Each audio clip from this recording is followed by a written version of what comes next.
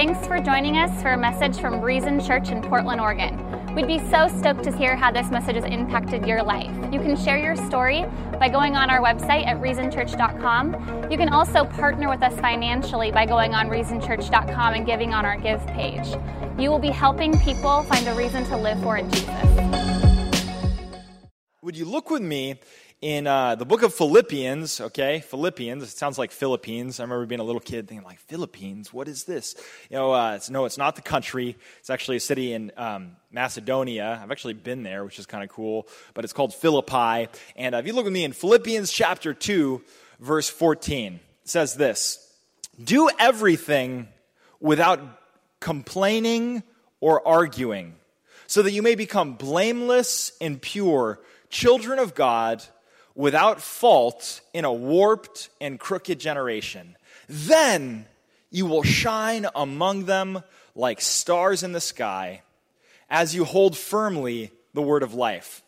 Then I'll be able to boast on the day of Christ that I didn't run or labor in vain. But even if I'm being poured out like a drink offering," and that's like a total sacrifice, like laying it all on the line, he says, "On the sacrifice and service coming from your faith, I'm going to be glad and rejoice with you all, so that you too should be glad and rejoice with me."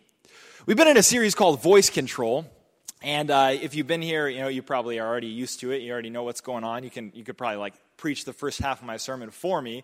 But if you haven't been here, the whole premise is basically this: that Forbes magazine said that by 2020, 50% of all internet searches are going to be via voice. That people are using search engines completely via voice. So we're using technology, we're controlling technology with our voices, but I think we can all kind of agree that sometimes it's our voice that's out of control, that we say things we regret, we say things that we shouldn't have said, say things that we wish we shouldn't have said, and sometimes we just blurt things out, and then later you're like, I don't even like that I did that. I don't even wish that I would have said that. And so we're learning how to keep our voices under control. That's the concept. Words matter. And today I'm giving a message I'm calling Black Holes. Black Holes. Now you may be asking yourself, what the heck does weird astrophysics and cosmology and way, things out in the universe have anything to do with talking? Well, a black hole is a region in the space-time continuum that has such strong gravitational forces that not even light can escape out of it. Nothing can escape from a black hole. Not even light can come out of it. But here Paul says that if we don't grumble and we don't complain and we don't argue, that what will we be? We'll be like stars shining out in the night sky. But what's kind of that mean? It means the opposite of that. That if you do complain, that if you do grumble, what's the opposite of a star shining in the night sky? It's a black hole. It's supernova. And I think I've known some people that not even light can escape out of their life. Like that no light can even reach them. I've been with people where they're on a all-expense-paid vacation, on the Caribbean Sea. I was with a group of people, and we were honestly on this completely all-expense-paid vacation. None of it cost anything for anyone, and yet they're still complaining the entire time. If you're complaining about your filet mignon, you got another thing coming, my bro. You gotta check yourself before you wreck yourself. There are people who can have absolutely the things that kings don't even experience. I mean, we live better than most people have lived throughout all of the history of the human race. And yet it's so easy to find yourself where you can't even see light because all you see is darkness. Where the light just gets sucked out of life and you are this black hole. And even though you may be so fortunate and you may have everything going your way, my jet ski wasn't quite fast enough. I wish my jet ski just would have been a little bit faster. It's like, come on, bro, come on. Like seriously, think about it. And I don't want to bring the hammer down on any of you, because what I really want to communicate is that I want you to thrive. That there's a better way to live. There's a better way to exist. There's a brighter way to live our lives. There's a way that you could exist, and instead of being something that sucks life and sucks light, you could be something that gives life. That you could be something that gives light. And that's our desire, that's our vision as a church, that we'd be a place that's life-giving, that we'd be a place that's full of genuine joy, not this fake positive thinking, but just being people who are authentic, people who are real, and who see that there really is hope and that there really is life, and that we could give life to others. Now, a little background on the book of Philippians, it gives this whole thing a little more weight, a little more credibility when you realize the dude who wrote it. Because the dude who wrote it was a guy named Paul. He used to be called Saul. He was basically a Jewish jihadist, okay? He hated Christianity. He hated Jesus, wanted to just slaughter and imprison Christians. He says in one of his letters that he was breathing violence and that he was a violent man. But then he encounters Jesus, who is light that is so bright that it blinds him, humbles him, knocks him off of his high horse, literally, and he's transformed. And for the rest of his life, he literally shapes Western civilization. Like people say that the way that we think in the Western world is largely influenced by Moses, Paul, and Jesus, that it just radically transformed human history, and he went around preaching this message, and he's a big part of the reason why we even know Jesus. But here's the thing, when he writes this, he is in a prison cell that I've actually seen, okay? I've been to Rome, and I've seen the cell that they believe that he was in at this time, where quite possibly there was sewage flowing through the prison cell. He was chained up, okay? He's in Rome, he's headed towards his death sentence eventually. Some scholars believe that he was actually released for a little while, then he got taken back to Rome and had his head chopped off. But I just got to tell you this. If the dude in handcuffs is writing you a letter telling you not to complain, you best pay attention. You know what I'm talking about? Like if he's telling you like, hey, don't complain, don't argue, because then you'll shine as a light. He might be switched on to something that we should probably listen to. Like, don't you think? Like, he probably must have something happening. Like, he must have something all up in his world that's really changing things. So the first thought that I want to bring to you from this passage is this. Whatever is spoken will spread. Whatever is spoken will spread. You know, picture yourself, and you're a modern gentleman or modern gentlewoman, and you get on the internet and you're thinking, I want to have a fashion-forward summer. So you're doing a little casual Googling for some seersucker suits. Ooh. Or some men's rompers. Yeah, they make them. Men's rompers, all right? You've been Googling it, and then all of a sudden, you get on your Instagram page, and there they chased you. They followed you. There's an ad for men's rompers. Oh, you're even like on a Bible website, but there's strange Amazon ads telling you, buy this seersucker suit. The internet's in for you. The internet's gunning for you. Why? Because Google and Facebook and all these big companies, they have an algorithm so that whatever you search for, it's going to show you more. Whatever you search for, it's going to show you more. Whatever you search for, it's going to show you more. You know that your brain is hardwired the exact same way? That psychologists and neuroscientists have discovered that whatever you search for, your brain is going to show you more. Throughout this series, I've told you I was really influenced by this one particular article that I read at Inc.com, but Stephen Parton says this. We'll put it on the screen for you. It says, the synapses that you fire together, wire together. Having a thought makes it easier to have the thought. Again, this is neuroscience, okay? There's synapses, there's electrical charges, there are chemicals that are shooting inside of your brain when you think, when you speak. But having a thought makes it easier to have the thought again. Repeated negative thoughts make you more likely to have more negative thoughts. They also make it more likely to have negative thoughts while randomly walking down the street. Another way to put it is saying that negativity rewires your brain to have a generally more negative outlook. When you complain, you retrain your brain to complain. When you complain, you retrain your brain to complain.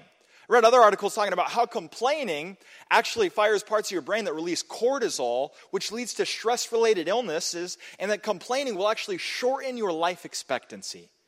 That you will live shorter on account of complaining and negativity and always looking for the problem and always looking for the issue and not even providing solutions, but just stating it, that's how it is.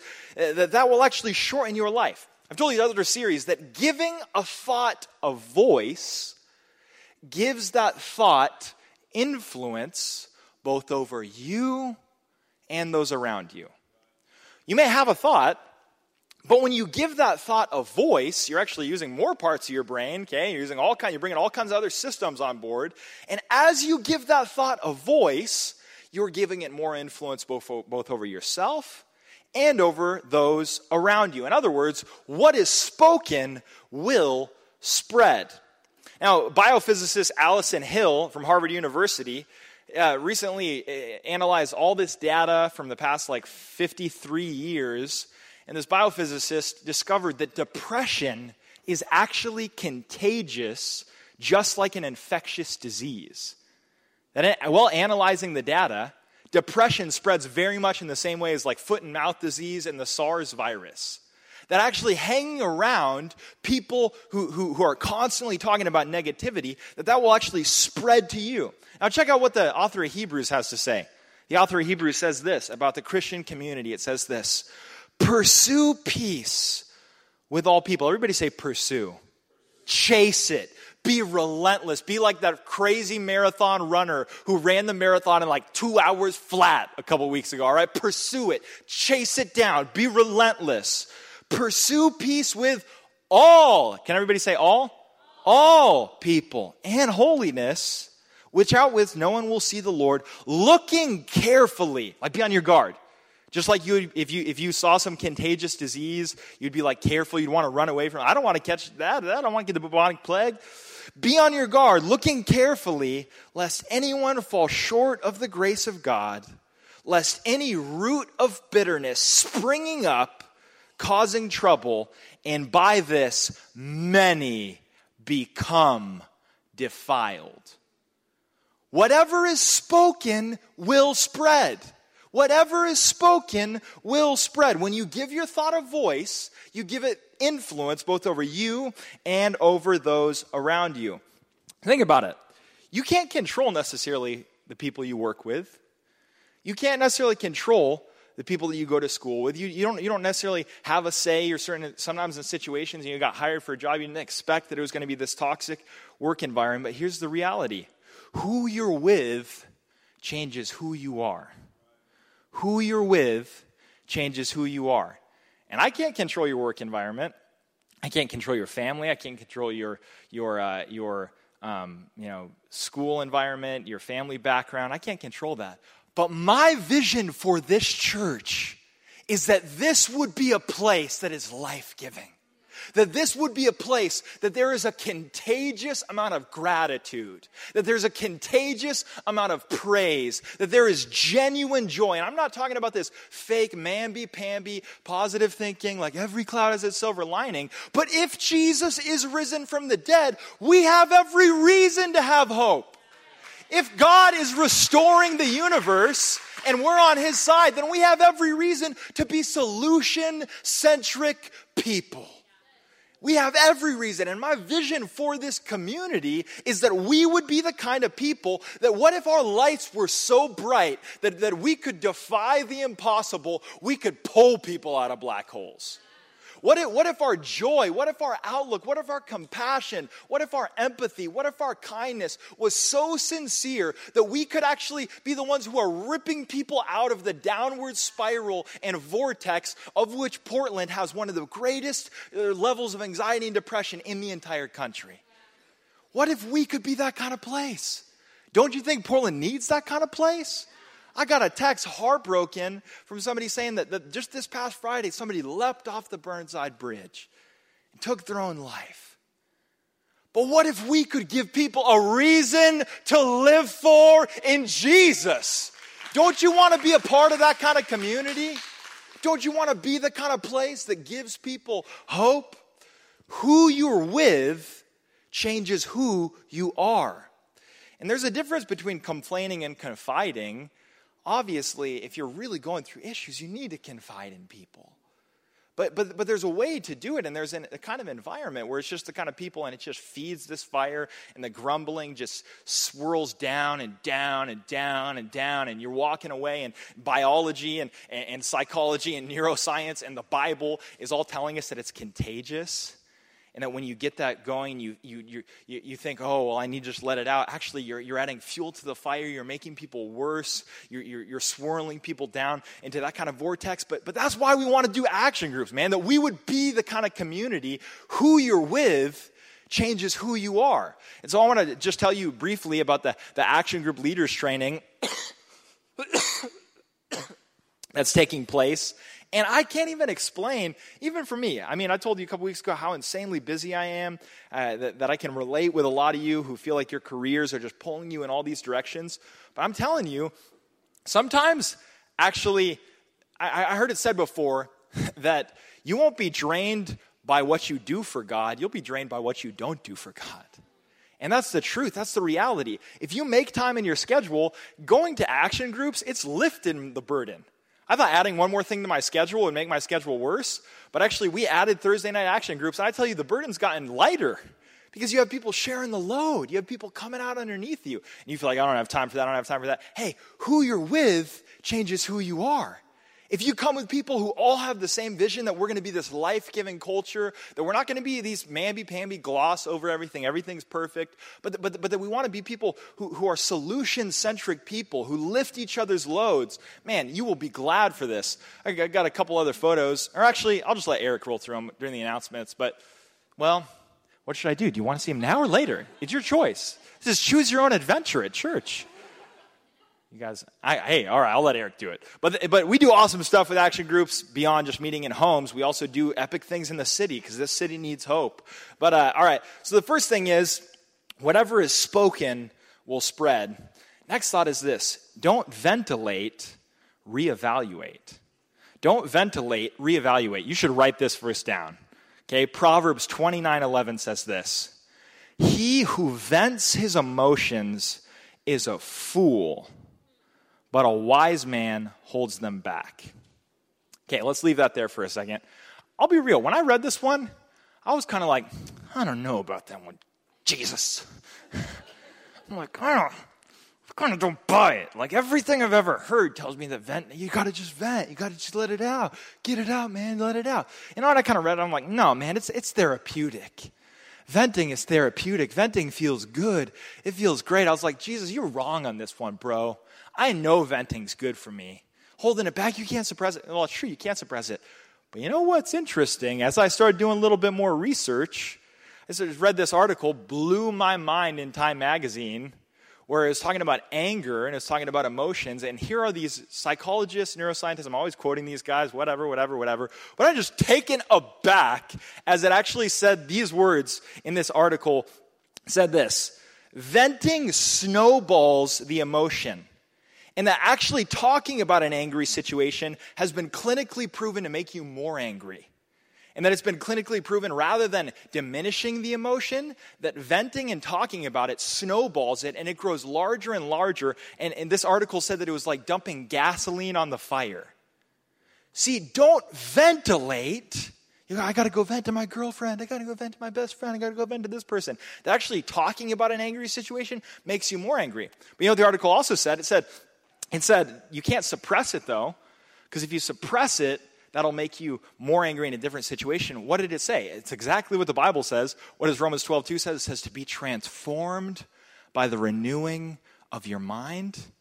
This article said that the way to diminish those feelings of rage, feelings of anger, feelings of frustration is to rethink, to reevaluate, to think about it differently, to think about it from a different angle. Instead of being like, oh, my boss is such a this, my boss is such a that, then in that situation to start thinking to yourself, you know what? I wonder what hard experience my boss had as a child that's made him so bitter, that's made him so angry. Like, I wonder what this person's gone through that's contributed to this situation. Maybe he doesn't even know about God. Maybe he thinks that we're just an accident and that life has no meaning and life has no purpose. I'd probably be angry too That if you rethink and you reevaluate, the Greek word for repent, and the Bible is written in Greek for those of you who are, maybe are new to church or whatever. New Testament was written in Greek, Old Testament was written in Hebrew. Anyways, the word repent actually means to change your mind. To change your mind, the renewing of your mind. Don't ventilate, reevaluate. Maybe you could talk with somebody, but talk about it constructively, like, hey, I got this problem. Would you help me think about it from a different angle? Would you help me think about it from a different perspective? Would you help me think about it in the right way? I think that kind of an example of this that I could just see from real life so much is I was a skateboarder, and you'd be trying this trick, and you'd be falling on your body over and over again, just over and over again, bailing, and eventually, what do? You get up and you snap your deck, and it shatters in half. But it's like, bro, not only did you miss the trick, now you're out $60 for a deck. It's like the ventilating just made it worse. And not only are you not a good skater anymore, but now you got a rage-a-hall problem and you're broke. You got problems all over the place. The ventilating didn't make it better. It made it worse. And I think that's true with all suffering in life. The biblical view of reality is so insanely realistic. Because if you have the biblical view of reality, what do you believe? That we live in this fallen world, that you should expect pain. Jesus said, in the world you will have troubles. That's pretty realistic. Frustration is the gap between what you expect and what you experience. Frustration is the gap between what you expect and what you experience. We should expect that there's going to be trouble. We're in a rebel world that's fallen, that's plagued with disease and death and sin and selfishness and wickedness, and that it's at war with God. We should expect that there's going to be suffering. We should expect it. But Jesus said, be of good cheer. I've overcome the world.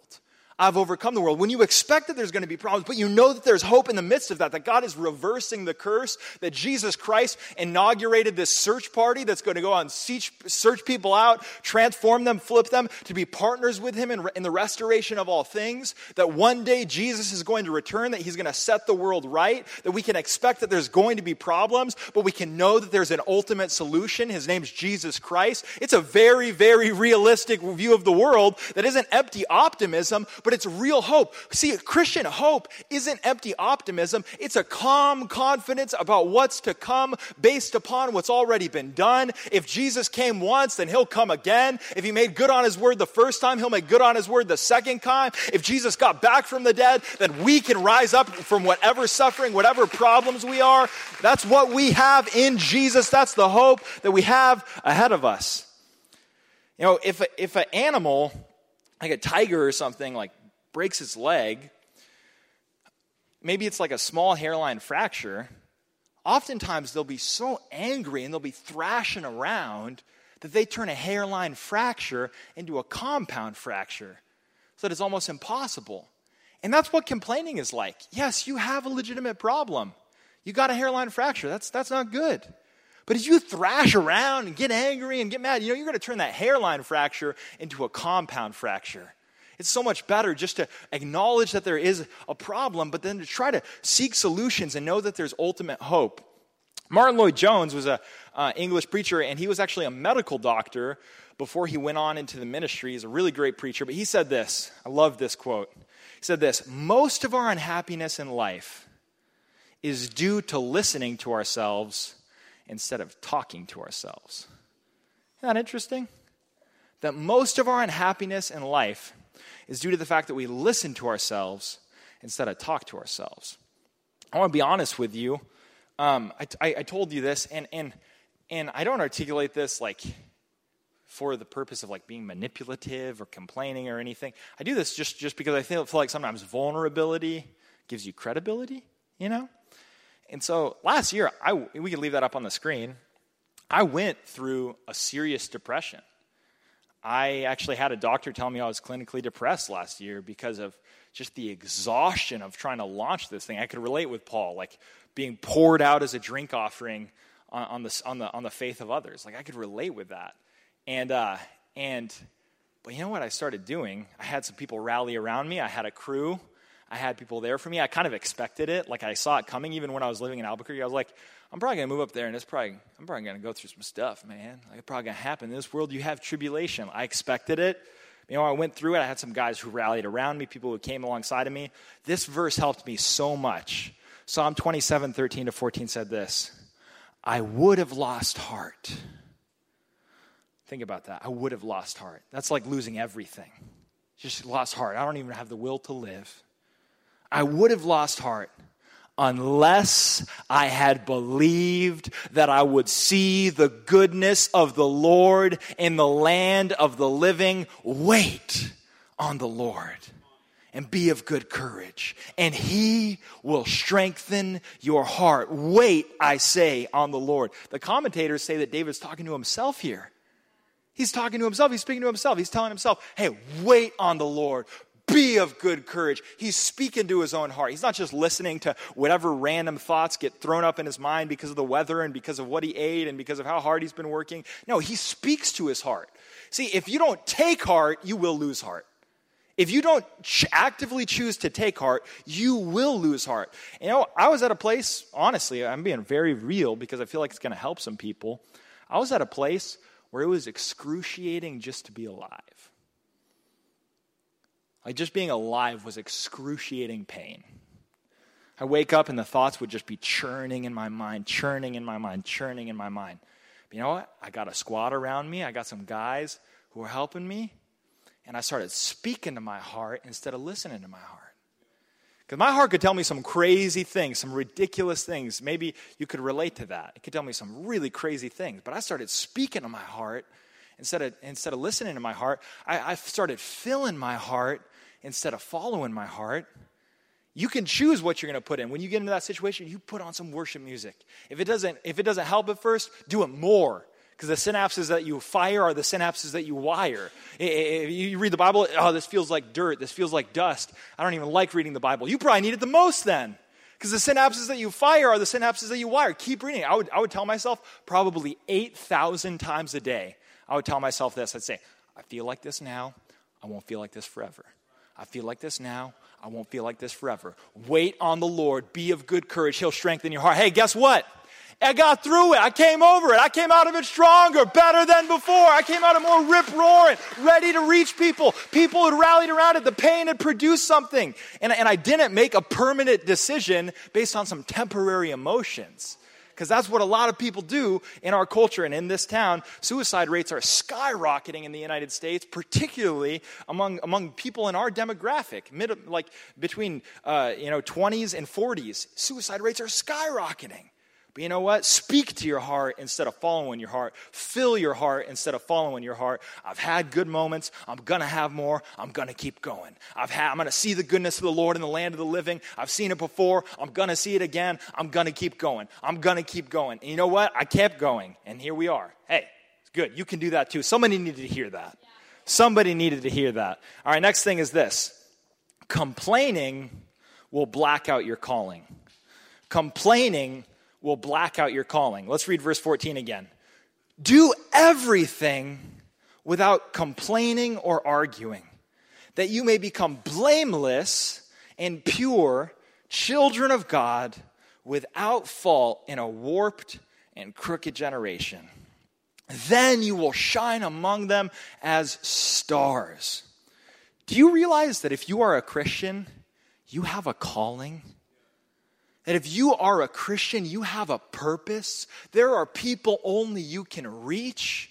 There are things only you can accomplish. There are lives that you are meant to touch. You have a reason to live for. Jesus has good works laid out beforehand that you should walk in them. But you know that complaining, it'll dim your star. It'll extinguish that. You can't win people to the light if you're looking in every single corner to point out the darkness. You can't win people to the light if at every opportunity you're like, I'm going to talk about the darkness. Oh, not enough people showed up for work today. I'm going to talk about it. Oh, not enough people came for setup. Oh, my back hurts from this. My back hurts. It's like, dude, that's not going to win anybody to the light. In this world, you have trouble. That's going to happen. But be of good cheer. He's overcome the world. Pointing out to the darkness isn't going to win anybody to the light. Complaining will black out your calling. Harvard did a study that said that 85% of hires are based on attitude alone. Can you believe that? 85%. The reason why that other guy got the job, somebody else didn't, is because they had a bad attitude and the other guy had a better attitude. And maybe the guy faked it in the interview, but here's the truth.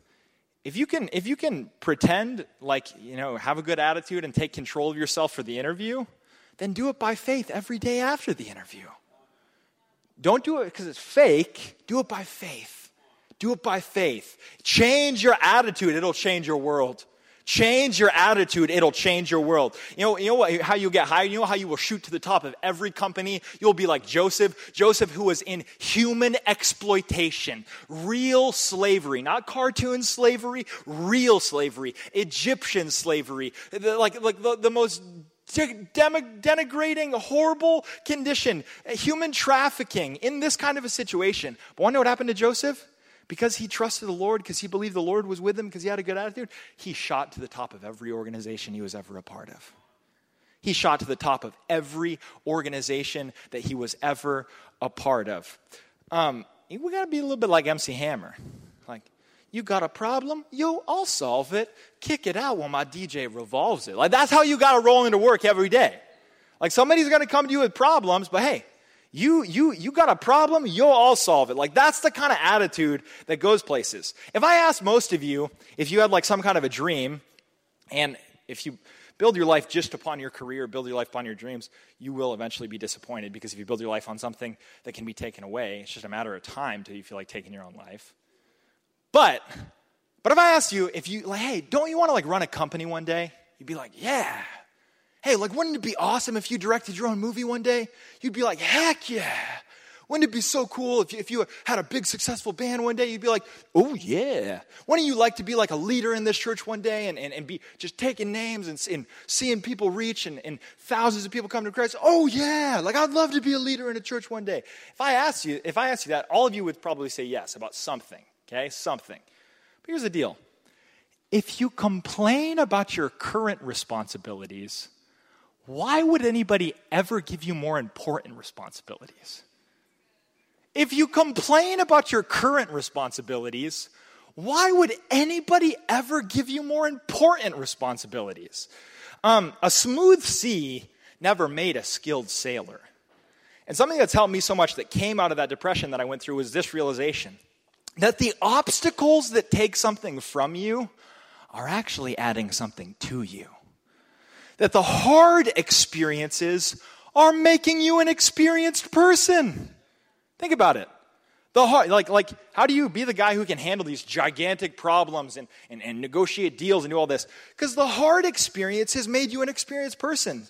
The problems you are having today are expanding your capacity for tomorrow. The problems you're having, and that includes in your marriage, that includes in your wife. Hey, if you learn how to deal with your wife's problems, your husband's problems, your girlfriend, your boyfriend, your sister, your brother, you know what? That's actually going to give you skills that you can use in other parts of your life. It's going to add to your character. The problems you're facing today are expanding your capacity for tomorrow. Every crisis can add something to your character. And you may have a legitimate problem. Of course you do. There's legitimate problems everywhere. There's always going to be problems. But complaining about it just makes it harder to solve. That ain't just my opinion. That ain't just the psychologist's opinion. It is their opinion. This is God's word. You may have a legitimate problem, but complaining about it just makes it harder to solve. Don't ignore problems, seek solutions. Don't ignore problems, seek solutions. Don't ignore problems, seek solutions. Don't agonize, strategize. Don't agonize, strategize. And if there's a problem that's unsolvable, well, then move on to something. Focus your attention, redirect your attention onto something that is solvable. Do that. It'll change your world. You'll become indispensable. You'll rise to the top of any organization that you're a part of. But you know what? We are called in Jesus to be problem solvers, not fault finders. Complaining makes you complacent. It's like a black hole. It'll suck your motivation. It'll suck your motivation. Complaining makes you complacent. It makes you less motivated for the next problem. It makes you less motivated for the next issue, less motivated for the next thing. How do you get out of this black hole? Maybe you're in one today. Maybe you got people around you who are like a black hole, and you go to work and these people just suck the life out of you, and you're in your family and this person just sucks the life out of you and they're always negative. How do you fortify yourself against critical, bitter, unhappy people? More than that, how do you help people who are black holes like that? Hey, Paul gives us the solution, and he's not just some weird guy. He's a guy who was in a dungeon writing this. He was a guy who was living it out. Want to know what he says? He gives us the secret in verse 16. He says, as you hold firmly to the word of life. As you hold firmly to the word of life. As you hold firmly to the word of life. As you hold firmly to the word of life. That's how you do it. But he actually does a double entendre here, and not in the sexual way. Sorry about that. That's a weird word. The word double entendre is a double entendre because it can mean the one that's weird and the one that's just a double meaning. Anyhow, but Philippians 2:16 says this, then you will shine among them like stars in the sky as you hold forth.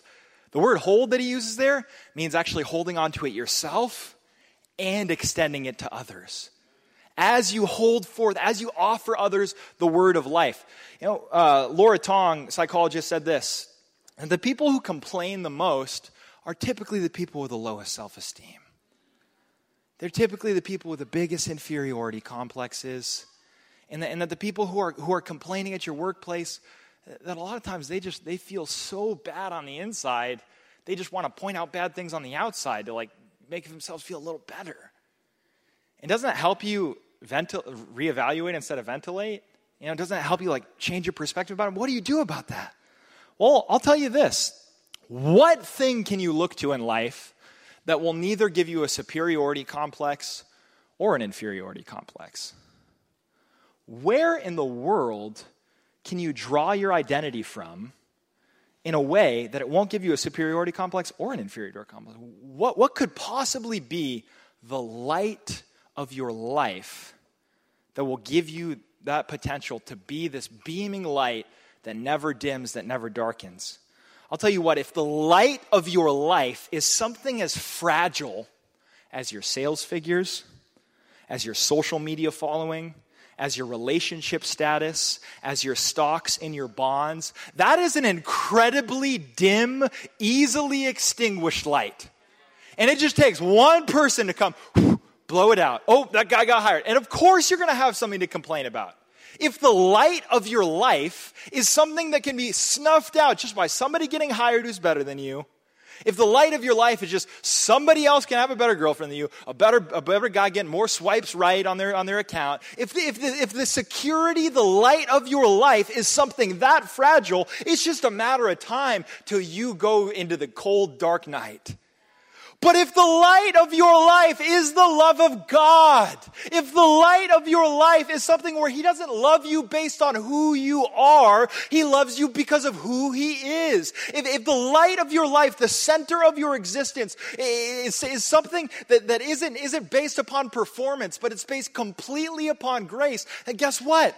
That can be bright enough to not only sustain you, but it's something that you can offer to others. You can offer it to other people. And I know you can't always be talking about Jesus at work, but your uplifting attitude, your compassionate attitude, your kind attitude will make you so bright that when the chance comes to talk about it, people will want to hear. And that's what we're going to be talking about next week, is how to bring up the message of Jesus without sounding like a freaking weirdo. Doesn't that sound good? That's what we're talking about next week. All right, final point this morning is this. If the plan is to look like Jesus, then every problem has a purpose. If the plan is to look like Jesus, then every problem has a purpose. Plans get screwed up all the time. And that's usually when we complain. It's like, traffic. that was not a part of the plan.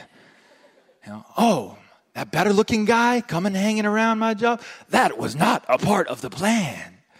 Ooh, this girl who, is better at selling stuff than I am, I didn't see that one coming, So what do? You complain. It wasn't part of your plan. But what does Paul say in verse 17? He says this, but even if I'm being poured out like a drink offering. What he's saying is, he's like, if I have to die for your faith, if I have to lay it all on the line, I'm going to rejoice. And you should rejoice with me. Oh my gosh. What on earth? What plan is he a part of that's working so well? Well, here's the deal. Do you realize you know Jesus because of Paul's pain? You know Jesus because of Paul's pain. If he never been chained down, he never would have made the time to write it down. Want to know what he did in that dungeon? He didn't sit there and go, this smells like poop, and those are rats over there, and that guy over there is crazy, and he's probably going to kill me at night when I go to sleep. You know what Paul did instead? He said, you know what? I got locked up. I'm going to write me some letters. Little did he know that 2017 years later, across the globe in Portland, Oregon, people would be being helped because of his pain. Him getting chained down gave him the chance to write it down. And that's how Jesus always rolls. The thing that you're complaining about might be the very thing God intends to use as your platform. The thing you're complaining about might be the very thing that God intends to use as your platform. How's that possible? How could that be? How could God ever use this problem? Let me let you know this. To the people who watched Jesus be crucified, it did not look like the salvation of the world. It looked like the end of the world. But little did they know. That's how God always rolls. And if it's true with Jesus' pain, and if it's true with Paul's pain, it's true with your pain. I saw it true with my pain last year. If you look to Jesus, he's the only one. He's the light of the world who entered into your black hole so that he could pull you out of that black hole. Jesus suffered alone so that you would never be left alone in your suffering. Jesus' purpose was pain. That's why he was born. He was born for pain. But his purpose was pain so that your pain, my pain, could have a purpose. Would you stand up to your feet? Because if we look to Jesus, we're going to look like Jesus. If we look to Jesus, we're going to look like Jesus. Make him the light of your life. Make him the unextinguishable center of your world. And it will have such gravitational force, you can pull people out of black holes. Would you sing this out with me right now?